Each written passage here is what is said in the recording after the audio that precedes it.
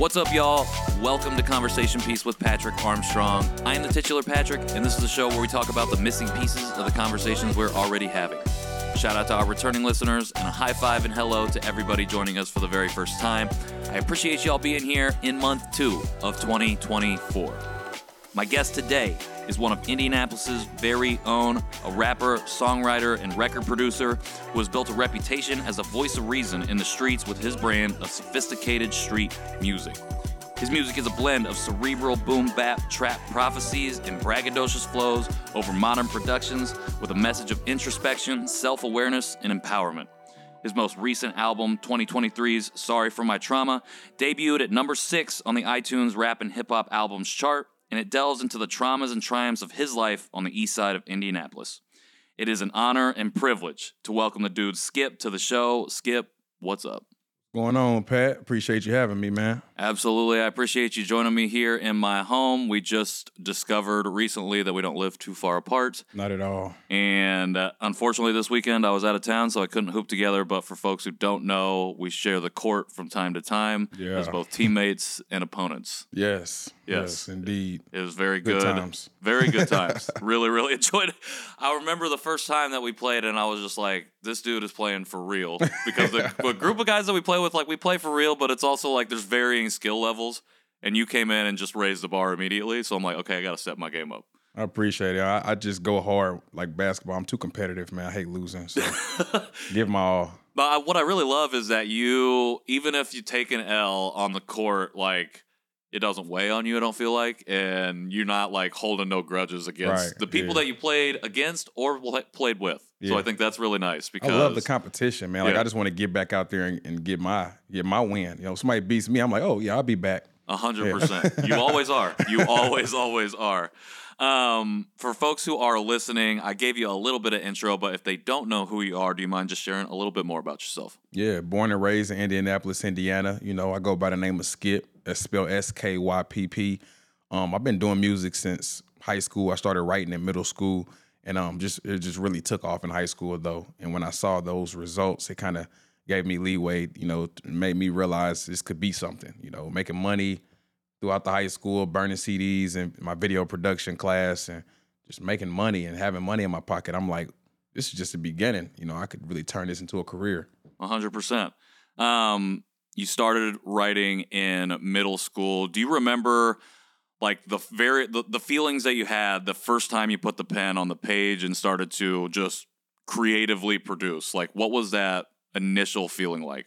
I think I might have been a little discouraged. You know, I don't think it was as good as I would have liked it to be. Sure. But like I told you about basketball, man, I just go hard at everything. So I just felt like I wasn't going to settle for being mediocre. Yeah. So I just kept going. And, you know, essentially I grew. It's inevitable. Like, you're going to grow. Absolutely. You keep working at something, you're going to grow and get better. 100%. Was that something that did you like tell anybody? You're like, hey, I'm starting to write some raps. I'm like, I'm getting into this. Or was that something that you kept to yourself? How did that process play out? I had 2 friends that was also on the same path. I had a buddy, Josh Halliburton, a buddy, Justin Black. I don't remember what their artist names were, but we always used to swap notebooks and stuff. And those were the 2 people who knew in middle school that I wrote music. And I had an experience, you know, I had an experience where 2 girls in class, they came and they knew we were writing our raps and swapping books. So they came and took my book and opened it. You know, the teacher was away for a second, and they opened my book, stood in the middle of the class, and just started reciting it in like a way that wouldn't make me sound good, even if it was good. Sure. You know, so it would hurt most people's feelings, but it kind of turned me up. Like, it made me want to, okay, oh, you think I'm a joke. You know, like, it made me want to turn into a beast, and that's exactly what I did. I turned into a beast. And I made a song before, and I thanked them by name in the song, like, thank you for turning me into who I am. Like, there you go. I would have been so shy and bashful. You know, I probably would have never changed how nervous I was to break out, you know, but they made me want to break out. They made me want to, you know, be who I am. 100%. Yeah. Were you a little introverted when you were growing up as a kid? Yeah, absolutely, okay. Yeah. I mean, I just moved a lot. Yeah. We moved around a lot, so I never really made friends. And actually, from this point moving forward, our life became consistent. But before then, it wasn't. Okay. So I was always introverted because I just didn't know anybody well enough. Sure. But I definitely built some real strong relationships with people moving forward from that moment. 100%. Who was? So you find yourself settling now where you're at, and you're starting to write a little bit. What was the indie hip hop scene like back then, and what were you? Who was inspiring you at that time? Yeah, so the hip hop scene in Indianapolis was thriving. It was mainly a scene that I like to call like the Midwest League scene. I'm not sure if you ever heard of Midwest League, but they had 100 ENT, which was Dro Man. He had the Jiggle 8 song, T-Eazy and his whole camp. Swole, he had a song called Ice Cold. Maxie, he was known as Young Tone back then. Little Nut, like it was thriving, man. Yeah. Goldie P was doing his thing out in Atlanta with Young Jeezy, and he's actually the first person that took a liking to us besides Swole. I believe it. Yeah, I think it was Swole first, then it was Goldie P. But it was just like it felt so exclusive to be a part of it. You know what I mean? So it was just thriving. It's a much different scene now than what it was then. Yeah, and like seeing those folks doing their thing, and like to have like that culture and community at that time, like it's thriving then, maybe not necessarily now. It was that also the drive to like, oh, I can succeed in this game. Yeah, I just wanted to be in that conversation in those communities. Like I said, it was exclusive. Yeah. So of course it made me want to get better and keep writing, and hopefully one day be a part of that community and in those conversations and in those rooms. 100%. Sure. Yeah. What was the first time you found yourself in that room? Oh, that's a great question. When we were in high school, me and my guy Big Woog, back then he was known as Woogie, and we were a rap group called Wise Click. I think the homie Swole, because we were recording at Sky High Productions, and Swole was a part of Sky High Productions, and he walked in, heard us rap. And he was just like, "Hey, man, I want to make a song with y'all too." Okay. So Swole was a big deal in that point in time because he had a hit song called Ice Cold that still goes crazy to this day. Yeah. That was probably the first time, and then the second time was Woog's mom actually worked with Goldie P at some kind of, I think, assistant living home or something, and she let Goldie P hear our music, and he took a strong liking to us and invited us out to Maxie's video shoot. Maxie was a very big deal at that time. Goldie P was a big deal. He invited us out, and we were around all the legends of the city, just young 16, 17-year-old kids. So those were probably the first two times I felt like I was a part of the community. That's what's up. It's interesting, I feel like you hear about people recording in studios and just like really starting and to cut their teeth, and then somebody comes across them. Like that's been operating in that scene is like, oh, okay, you're really doing it out here, and you get that invite.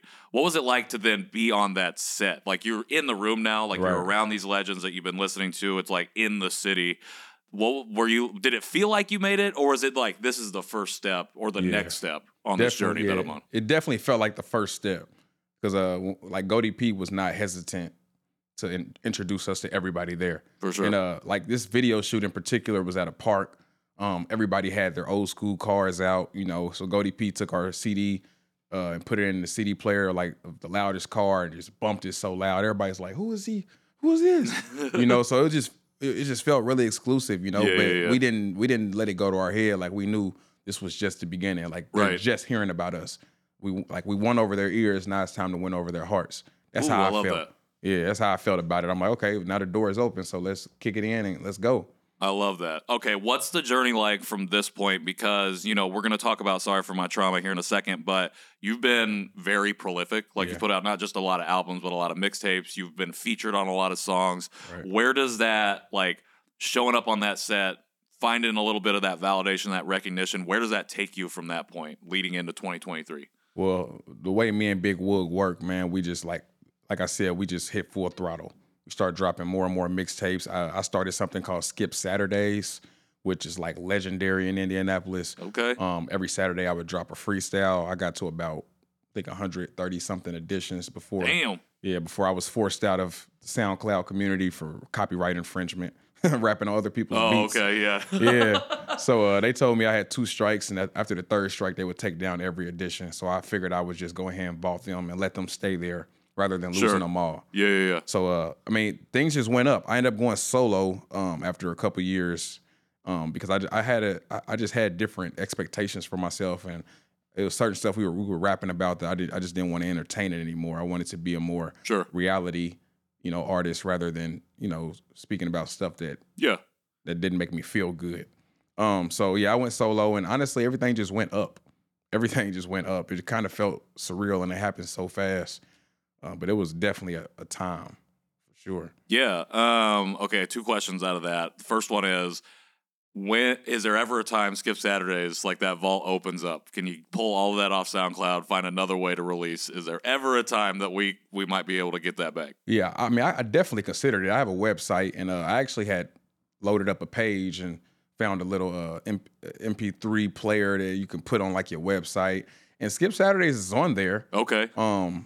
Continuing it though is a different conversation. Like I wouldn't mind doing it. I just feel like it's a different day and age, and I just don't know if it would be as successful as it was then, because nobody was doing that. Yeah. Now you got people dropping songs every week, dropping albums every month. Like, it's just not the same. It is. It's really not. It doesn't. It feels like, well, we're in this time of immediacy culture where it's just like everything.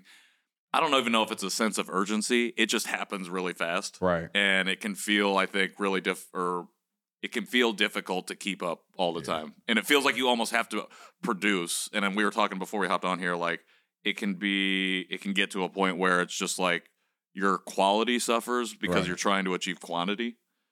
And I don't know if that's like people stay relevant that way, but I don't know. For me, it's not necessarily that way. I do a weekly show, but it's like I want to do a quality show. It's not like I'm trying to do a show every week. You know what I'm saying? I mean, I would have to do something super unique and different to continue Skypp Saturday. It couldn't just be a regular freestyle every week. Like, I don't know. I have to brainstorm on it. But trust me, people have been asking me since I stopped. I think 2019 was the last time I put one out. Yeah, they've been asking nonstop. So the demand is there. All right. Second question is, you talked about it's just been going up, and I heard you share on another show about how, like, each one of your successive albums, every time you dropped on iTunes, has charted higher. Right. And so, can you talk about like what that feeling is to see each successive project continue to rise on that album? Like, what was that feeling like for you? Is that just pure validation, or what does that look like, as you continue on? Yeah, it's validation, but it's really just nerve-wracking because, like, you don't want to go backwards, right? So it's just like, man, I outdid myself last time. Is it even possible for me to outdo myself again? And I just been grateful and blessed to just keep outdoing myself. And I honestly don't know how I'm going to outdo myself this time. Like, I was number 6, so I would have to crack the top 5. I don't know. I mean, but I'm not going to put it past myself because I've already proven to myself that I can keep raising the bar.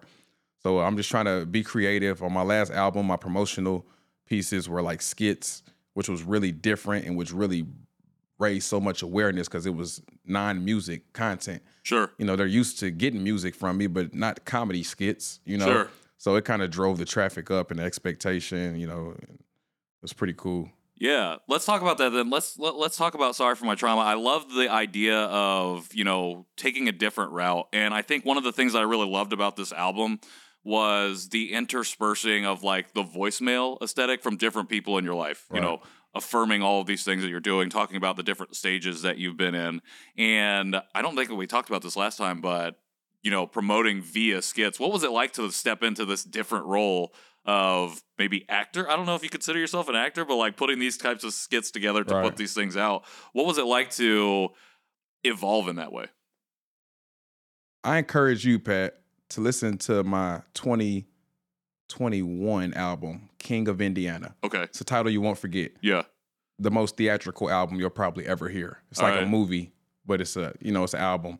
But that's what I do. Like these things, I have an album called 10th, which is very movie themed. Okay.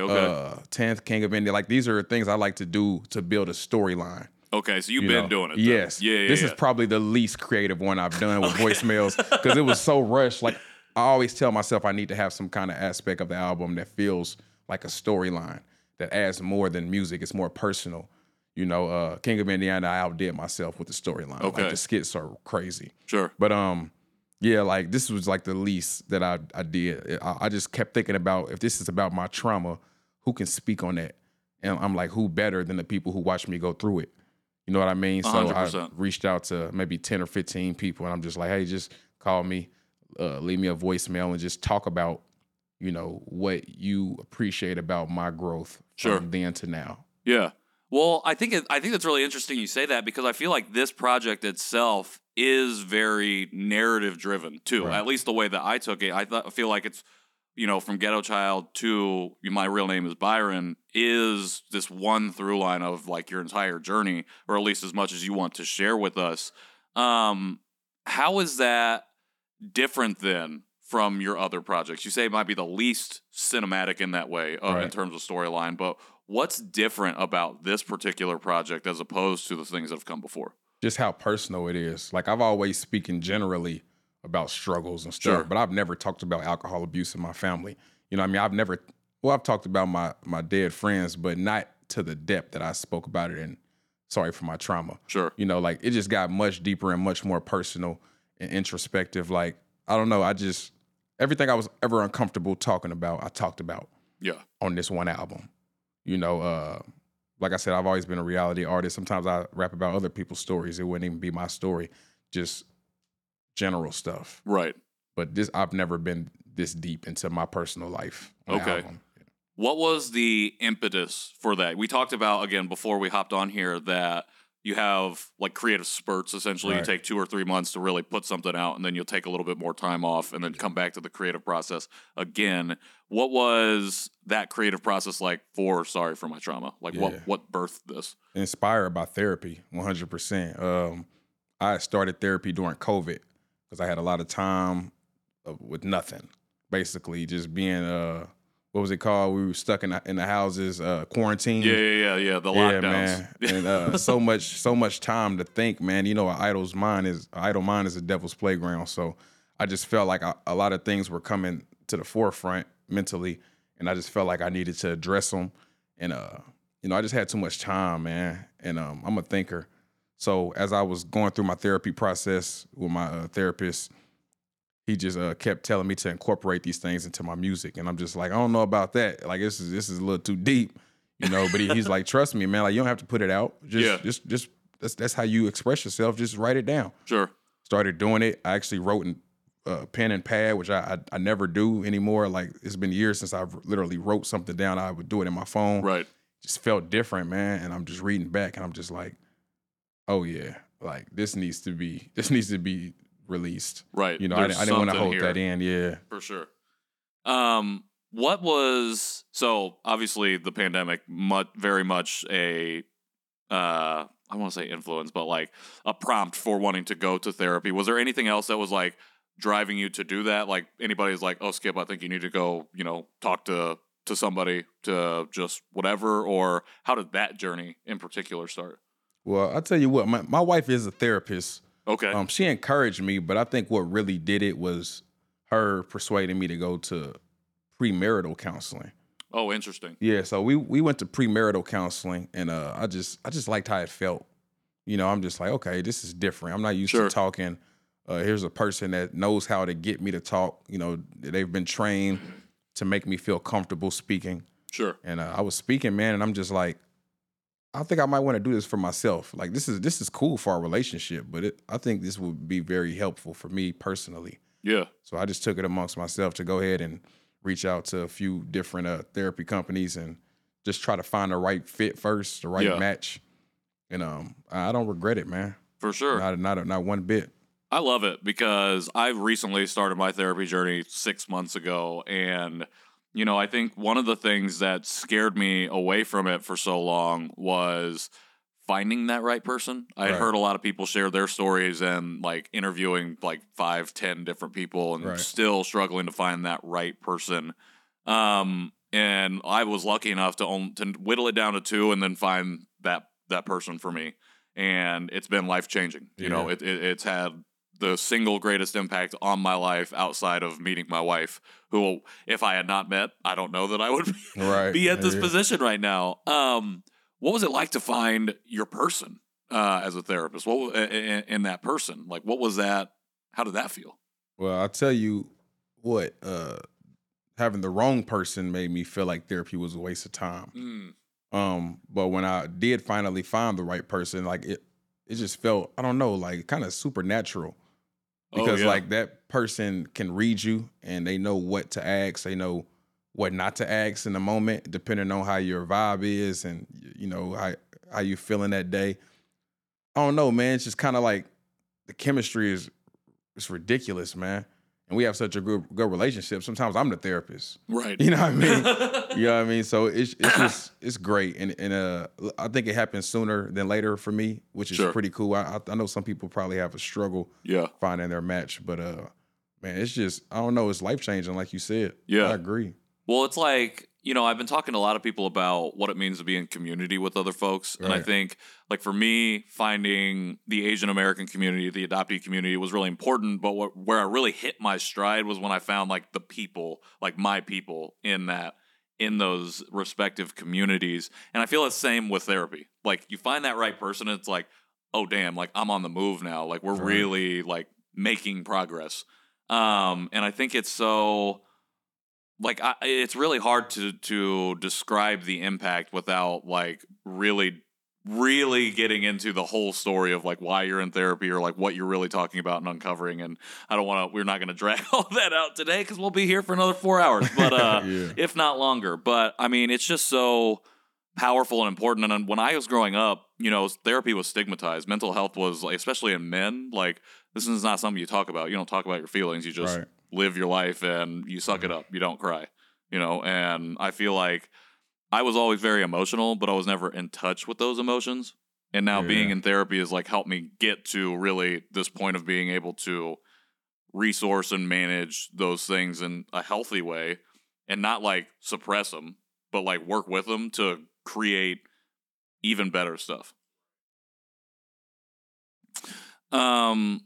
I think another interesting thing is like, sorry for my trauma came out of some of these sessions with your Right. therapist who's like encouraging you to write down some of these things that you're thinking about, that you're talking about. What was it like to collaborate? I'm assuming that you've worked with a lot of other artists and you've collaborated with them on music and you've done a lot of that. What was it like to collaborate with your therapist to essentially make this album?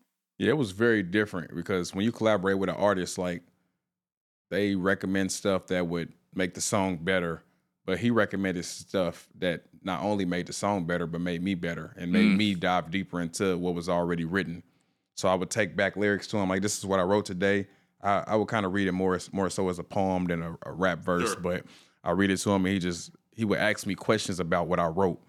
Oh man, so what triggered that thought when you wrote that? Or tell me more about the story of that part. You know what I mean? Like, and it'll make me think deeper into what I'm saying. So essentially, I'm writing a song, which is good because I'm creating music and an album, but I'm also unpacking stuff Right. that I didn't know was packed up.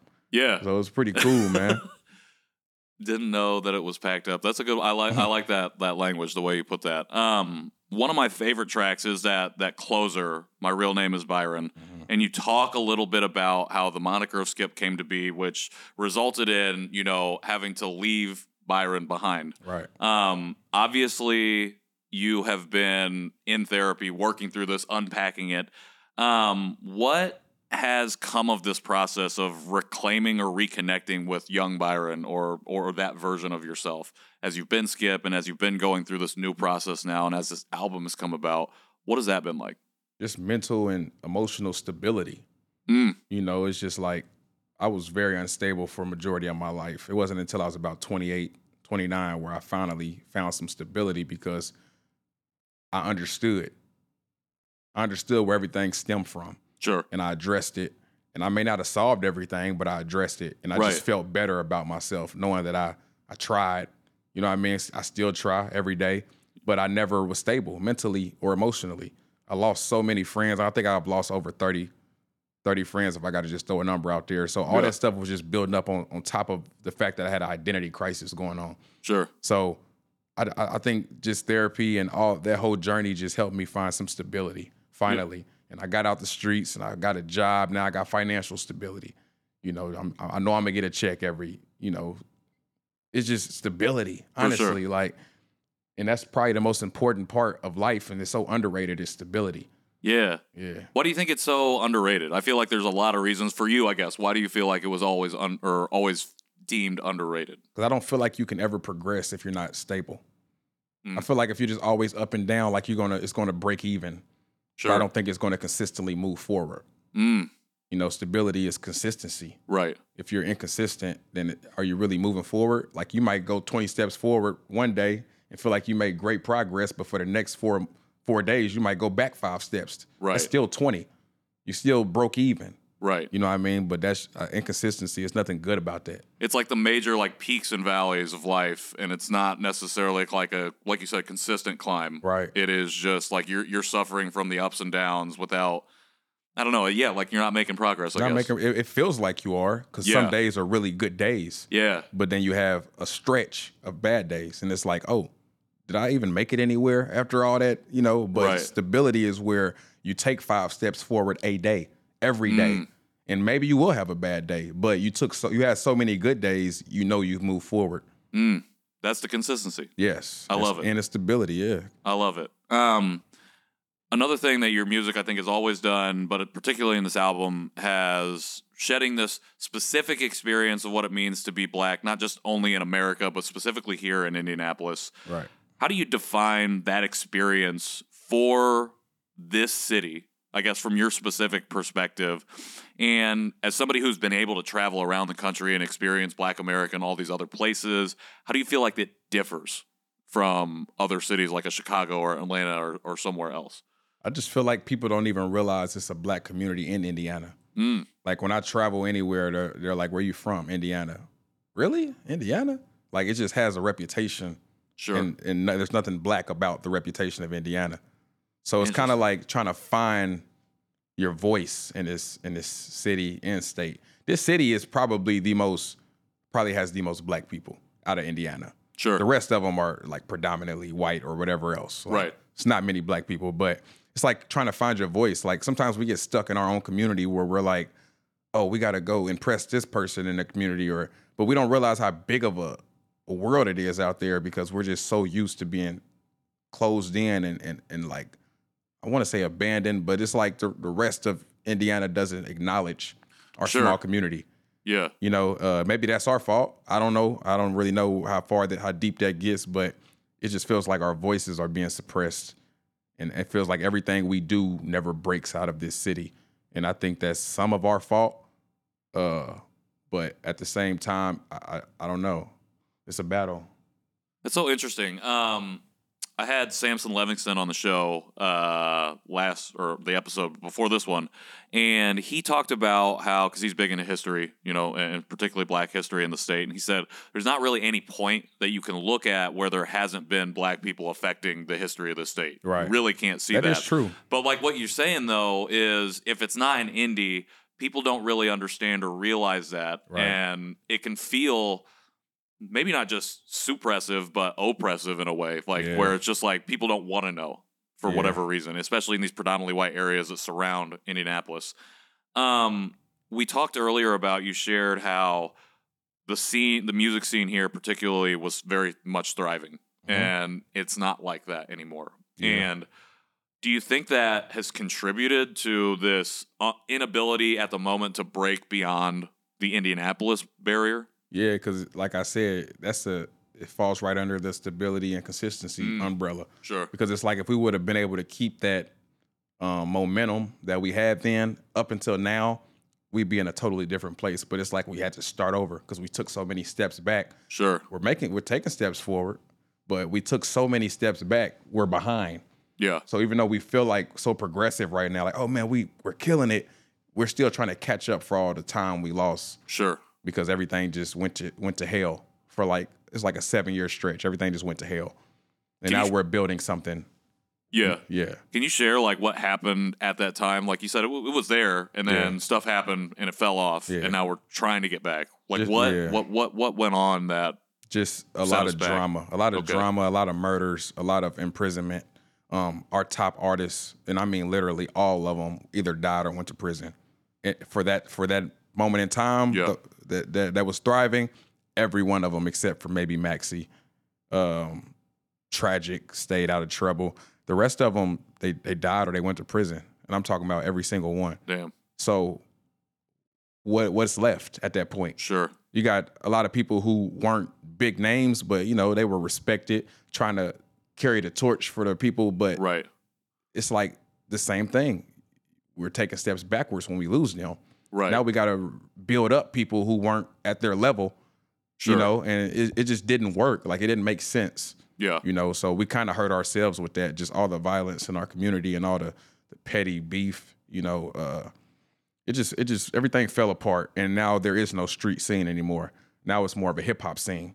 Okay. Rather than like a rap scene. And gotcha. It's a big difference between rap and hip hop. So we have more of a hip hop driven scene now, which is good for us. But like I said, it's going to be a minute before that scene can get to where that other scene was. Sure. Because for people who don't know, can you define the difference between rap and hip hop? Yeah, I feel like rap is a subsidiary of hip hop. I feel like hip hop is the ultimate genre. Okay, it's like the umbrella thing that things fall under. Like, it's way more universal. Hip hop is universal. Okay. You might Wu-Tang Clan is hip hop. Sure. But then you got rap, which is not under, but it's like a form of hip hop. Hip hop is the big dog, but rap is a form of hip hop to me. Right. So rap is like a little more gritty, a little more dark. Sure. That's just how I look at it. That's how it was taught to me, that hip hop was the universal language and rap was kind of like the streets language. And you feel like we are more of a hip hop scene now Absolutely. than before. Way more diverse. Okay. Extremely diverse now. And what do we do? You said that like we are taking those 5 steps forward now. Yeah. It looks like. What is that? I guess what does that look like? I feel like we just have way more corporate approval now. Like, we're on news stations consistently. They're letting us come and perform songs on the news stations. Shout out to Gang Gang. They are doing incredible things. Shreese. Yep. Doing incredible things. This stuff didn't exist then. It was just hot names. Sure. It wasn't hot events and news stations accepting us in. Like, a news station wouldn't have let those rappers rap on the news. Sure. You know what I mean? But now we have people who make acceptable music to, mainstream. Sure. To the mainstream. So it's just a much different climate. Yeah. Honestly. Well, it's like a timing thing. Do you think it's like timing too? Like, I don't want to say that the scene had to experience the 7 years of tragedy and trauma, to get to this point. But for whatever reason, like, at least from this perspective, it feels like it was almost the wrong time for this to happen. And I hate to use even the language of like, it's acceptable now to have rap or hip hop be mainstream type of thing. Right. But it does feel like we're at a place where it's like, okay, we can listen to this and we'll be happy with it. Right. I don't think you're wrong. Yeah. I think it's subjective, but I don't think you're wrong. Sure. Yeah. What, like, with Shreese, Gang Gang is doing a lot, and like we're just seeing a lot of growth, I feel like, and a lot, like you said, it's just like you're seeing people on the news now, which I think is so interesting to see people performing there in a place that is not necessarily social media culture. It's not made for that. Yeah. Yeah, but still, it's like in Indiana and Indianapolis specifically, that's still a platform that you want. That's like Absolutely. a great logo to throw on your thing as you promote yourself. Who are some people that you're seeing right now? Because you also talked about, we have to build up names that didn't have the credibility or hadn't been in the game for long before. And then we've lost so many people. Now we have to build up new folks. Like, who are you seeing that's starting to come up? Maxi's still here doing his thing. You're still here doing your thing. Who else is breaking into this scene or has been here that we're really starting to throw some shine at? Yeah. One of my favorite artists is Baby Ebony. I think he's amazing. You got young guys like 4200 Corey, who is really like stepping on people, and he's not. He's going extremely hard, and he's smart. He's not just music driven. He's business minded also. Draco McCoy, always been a pretty dope and consistent artist. Like, honestly, I could literally go a million years. Like, we have no shortage of artists in this city. And the talent, like I said, is so diverse and it's so like it's all over the place. You got Sirius Black and Oreo Jones who make a brand of hip hop I've never heard. Draco is more like he's even in his rock bag. He like, mashes together rap and hip and hip hop and rock. You know, like it's way more diverse. Yeah. And then you got your regular, you know, your street rappers, and you got your backpack rappers. Like we have no shortage of artists, man. I think that's a beautiful thing. Is there like a collective or coalition that's bringing people together to like take this? Well, okay, let me actually ask you this. Do you think because we have such a diverse sound now that there is such a thing in the hip-hop scene of Indianapolis as an Indianapolis sound? We used to have a sound. Okay. But I don't think there's a sound anymore. Okay. Do you think that's a strength or a weakness? I think as of right now, it could be a weakness. Because as we're trying to make a name for our city, we don't have that consistency of a sound. Okay. When you listen to Memphis rap, it all sounds the same. Detroit, it all sounds the same. Sure. You know, but we don't have that here. It's super. We used to have it though, but it's just super diverse now. That feels like a good evolution, I think. Yeah. You know, to have a diversity of sound. Yeah, it is, but it's just there's no Naptown sound. Like if someone was to hear, if someone was to try to like make a Naptown song, like we have nowhere to start. So it's kind of a weakness. Interesting. But at the same time, it's not a weakness because it's like we can pick from all of these sounds we have. Yeah. But I don't think anyone's going to do that because it's going to seem like, oh, you're jocking my sound. You know what I mean? Sure. And it's just too much pride in the city. Everybody wants to be the first to make it, you know, because no one has made it. So it turns into a pride thing at that point. Sure. You know? But that back could be then, a weakness sometimes. Yeah. Where we let it get the pride or ego get in front of what could help us collectively, right. You know, all come up. And I'll tell you what made us have a sound then, it was the producers. Okay. Everybody wanted to shop with the hot producers. So a producer has a sound. Right. Naturally. Like they have a certain way they want their beats to sound. And that's what made it a sound. Swift the Gift was the hottest producer in the city. He did Jiggle 8. He did all the hot beats, and his beats had a consistent sound. Yeah. And that was our sound then, you know. Okay. Now we don't have that. We have too many producers. Too many producers. Yeah, too many producers. Okay. Which is it's not a weakness. Right. But it's not a strength for us either, you know. Right. We're still figuring out, again, we're still like taking the 5 steps to build, you know, something again of right. what it was. Yeah. And bring all of these diverse sounds together right. as one thing. This is very interesting. I wonder, well, okay, I'm wearing Nap or Nothing. Me too. You got your Nap I or Nothing. got Slum House, but it's still Nap or Nothing. Yeah. But like, I think that's so interesting what he's doing with that brand and right. bringing artists underneath that, just a Nap or Nothing label to like produce creative outlets like this, like clothing, also to host shows and do things, you know, in the space. Do you think that could be that potential umbrella? Yeah. That we could operate under? Yeah, I speak to them about this all the time because we had something called the 465 movement back in those days where it was thriving. It didn't work because of prides and egos, but ironically, I just reached out to those people, and Maxie was one of the people, and I'm like, maybe we should give this another try. Okay. Like, we don't have to call it the 465 movement, right. but we should give it another try. I think it's a good time to do that. Yeah. And they're willing to sit down to talk about it. I've just been too busy to follow up. Sure. But it's super possible. Like, I've been talking to Maxie about pushing the Nap or Nothing brand further outside of apparel. Right. Like, I know it could work. Yeah. Well, then that's something that you can take to another city. Like, okay, so people don't know this, but we're recording our second conversation. In our last conversation, we talked about how do we take a group of artists from indie with this diverse sound and go to a Chicago, a Louisville, or just some other place, you know, that's drivable. But then, like, go there, and it's not just, oh, that's Skypp from Indiana. It's like, oh, that's the Nap or Nothing crew. That's right. Naptown. Like, Absolutely. That's that sound. Like, I think that's so interesting, and that's, like you said, it's so possible. Right. Is it just about starting to have these conversations now? Yeah, absolutely. Like it's that and putting our prize to the side, which I don't think prize will be much of an issue in today's. Sure. Yeah, and what we have today, it won't be much of an issue. Sure. You know, we have way more accepting artists and humble artists, and it's just not. They don't make it about them. Right. That's why Streets works. Yes. You know, but for sure. I think it could absolutely work without a doubt in my mind. It's just going to take the conversation, like you said, and somebody stepping up and putting themselves last, which is really hard for me to do. You actually, like, why have you done it, Skip? Because I don't want to be, I don't want to put myself last. Like, I feel like I guess that's a part of the pride. Right.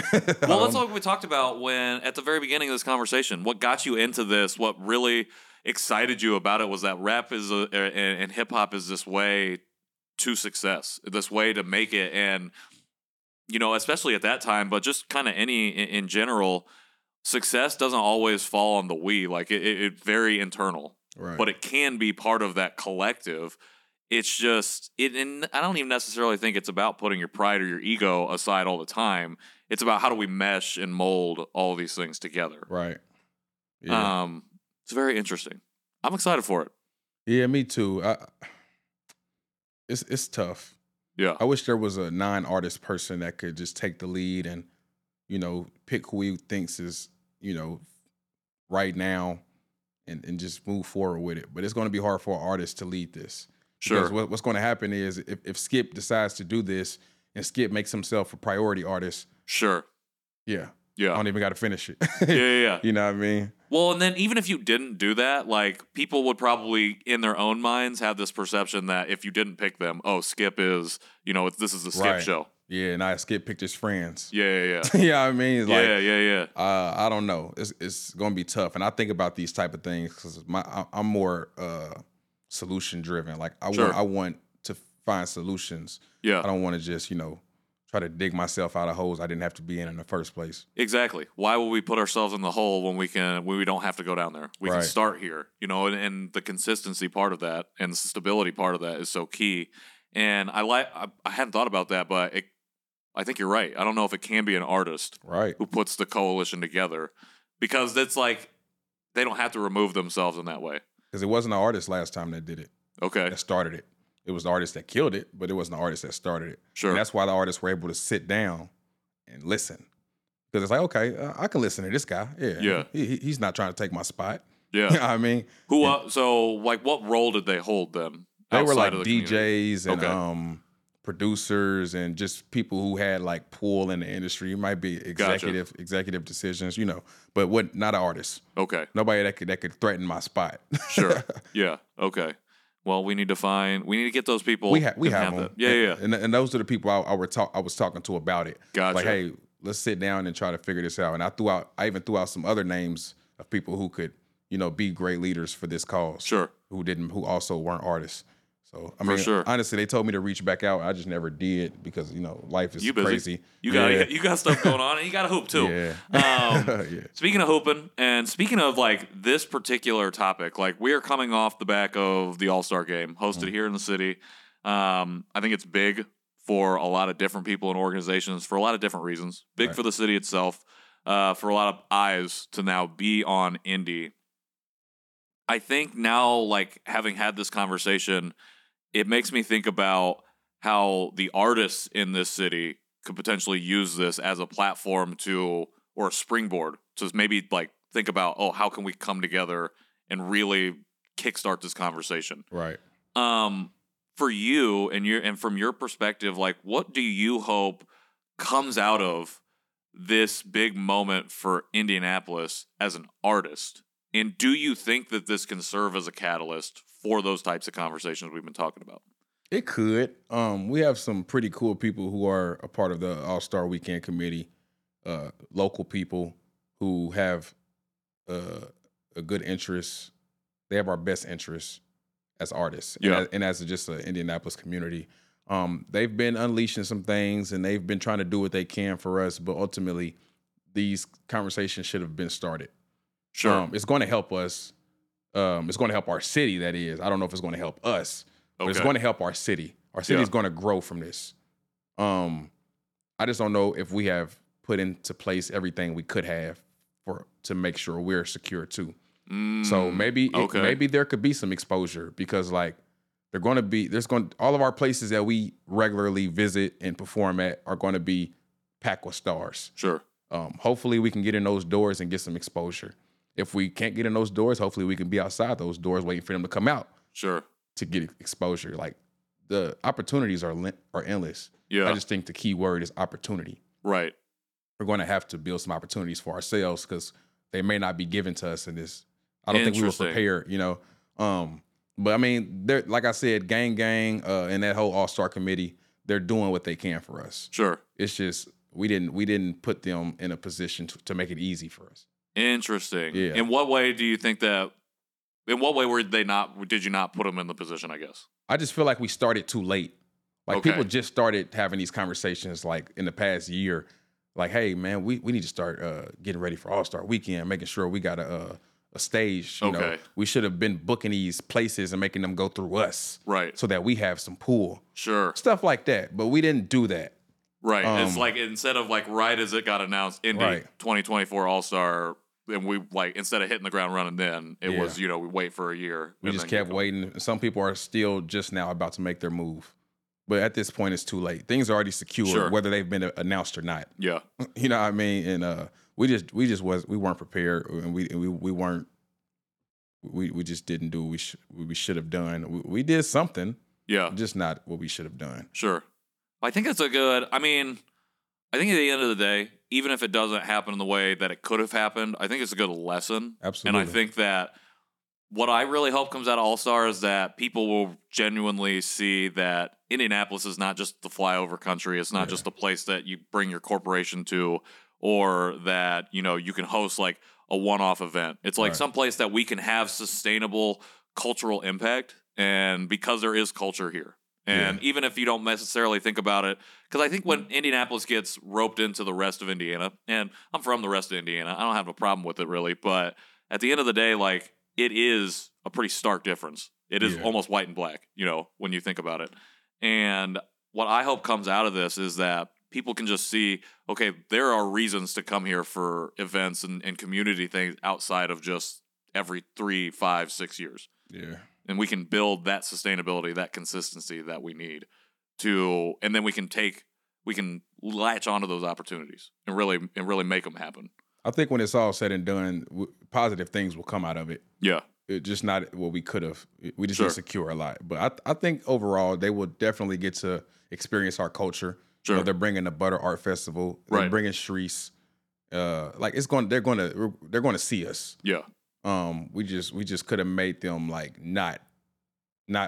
We could have gave them no option to not see us. Sure. Now they have an option to see us, but it's not like mandatory. Right, it's almost like it's kind of selective. Like you can see what you want to see still, but there's a little bit of awareness gap that we could have filled. They're going to have private parties and stuff. Right, they don't have to come see us.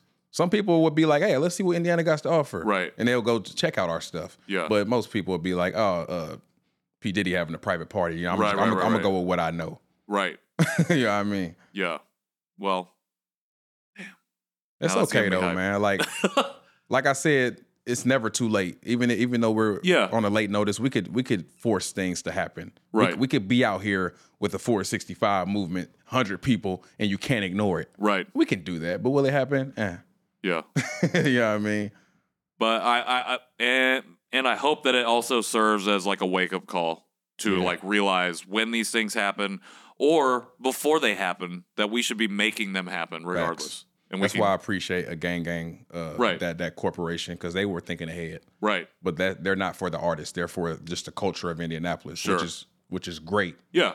But, for us as artists, we got to build something for ourselves that's of the likes of a gang. Sure. We just haven't done that for ourselves yet. But we definitely appreciate people who involve us in their plans. But but again, it's like still they're bringing you in. It's not something that you've created yourself. Yeah. And I think that's, again, we haven't had a lot of models. And for the hip hop community, you had a model for a minute, like kind of, and then it broke apart, unfortunately. And now it's like, we're building that and getting back to that. And hopefully like a gang, like a Shreese can serve as a model for how you bring this artist collective together. Right. And then take advantage of everything that is there on the table to be taken. Mm-hmm. Without a doubt.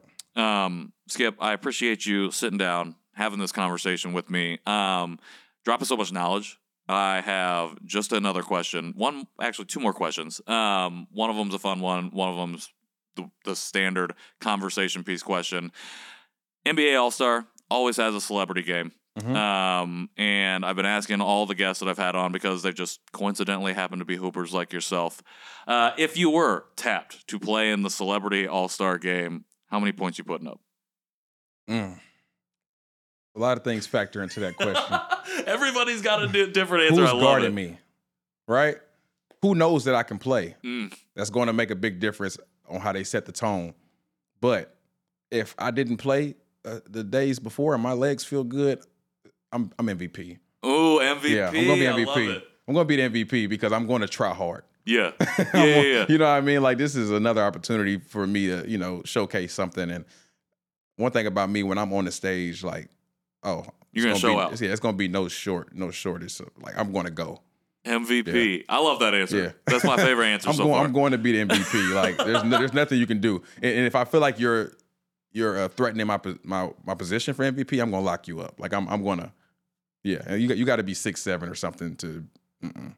Even then, you're locked out. You perimeter lockdown. Yeah, for sure. I'm just super competitive, bro. Yeah. Like, they better never put me in any kind of celebrity games. Like, they're gonna be like, Skypp, you were doing way too much. Like, I want to see that. I want to see a competitive celebrity game for sure. I feel like we could put a competitive celebrity game out with just indie people. Absolutely, and they've done it. Yeah, and like the last Midwest League celebrity game, like it was so intense because it went down to the wire. It was a game winner shot. It was so intense that the next week we were like, let's run it back. Let's do it again. You know what I mean? Like we wanted our get back. Born out of. We wanted our get back so bad, man. Man, that is hilarious. All right, I love that answer. MVP. I vote for you, Skypp. I vote for that MVP. 100%. Again, appreciate you sitting down. Last but not least, for folks out here who have been listening, who have been watching, who are ready to figure out to follow you through the rest of 2024 and beyond, how do we support you? Yeah, I mean, you can follow me on social media, Skypp317, SKYPP317. My artist name is Skypp. Spotify, iTunes, Apple Music, all that good stuff. You know, it's available. It's out there. But more than anything, just follow the journey, man. If you never buy anything, if you only stream, that's appreciated. If you only support my Instagram page, just appreciate it. You know what I mean? Like, beggars can't be choosers. Sure. You know what I mean? So whatever kind of support, you know, whatever kind of love you got to give, it'll be accepted and appreciated for sure. For sure. Well, folks, y'all know that you can find everything, including Sorry for My Trauma, all the rest of Skypp's music linked down here in the show notes. Make sure that you connect with him.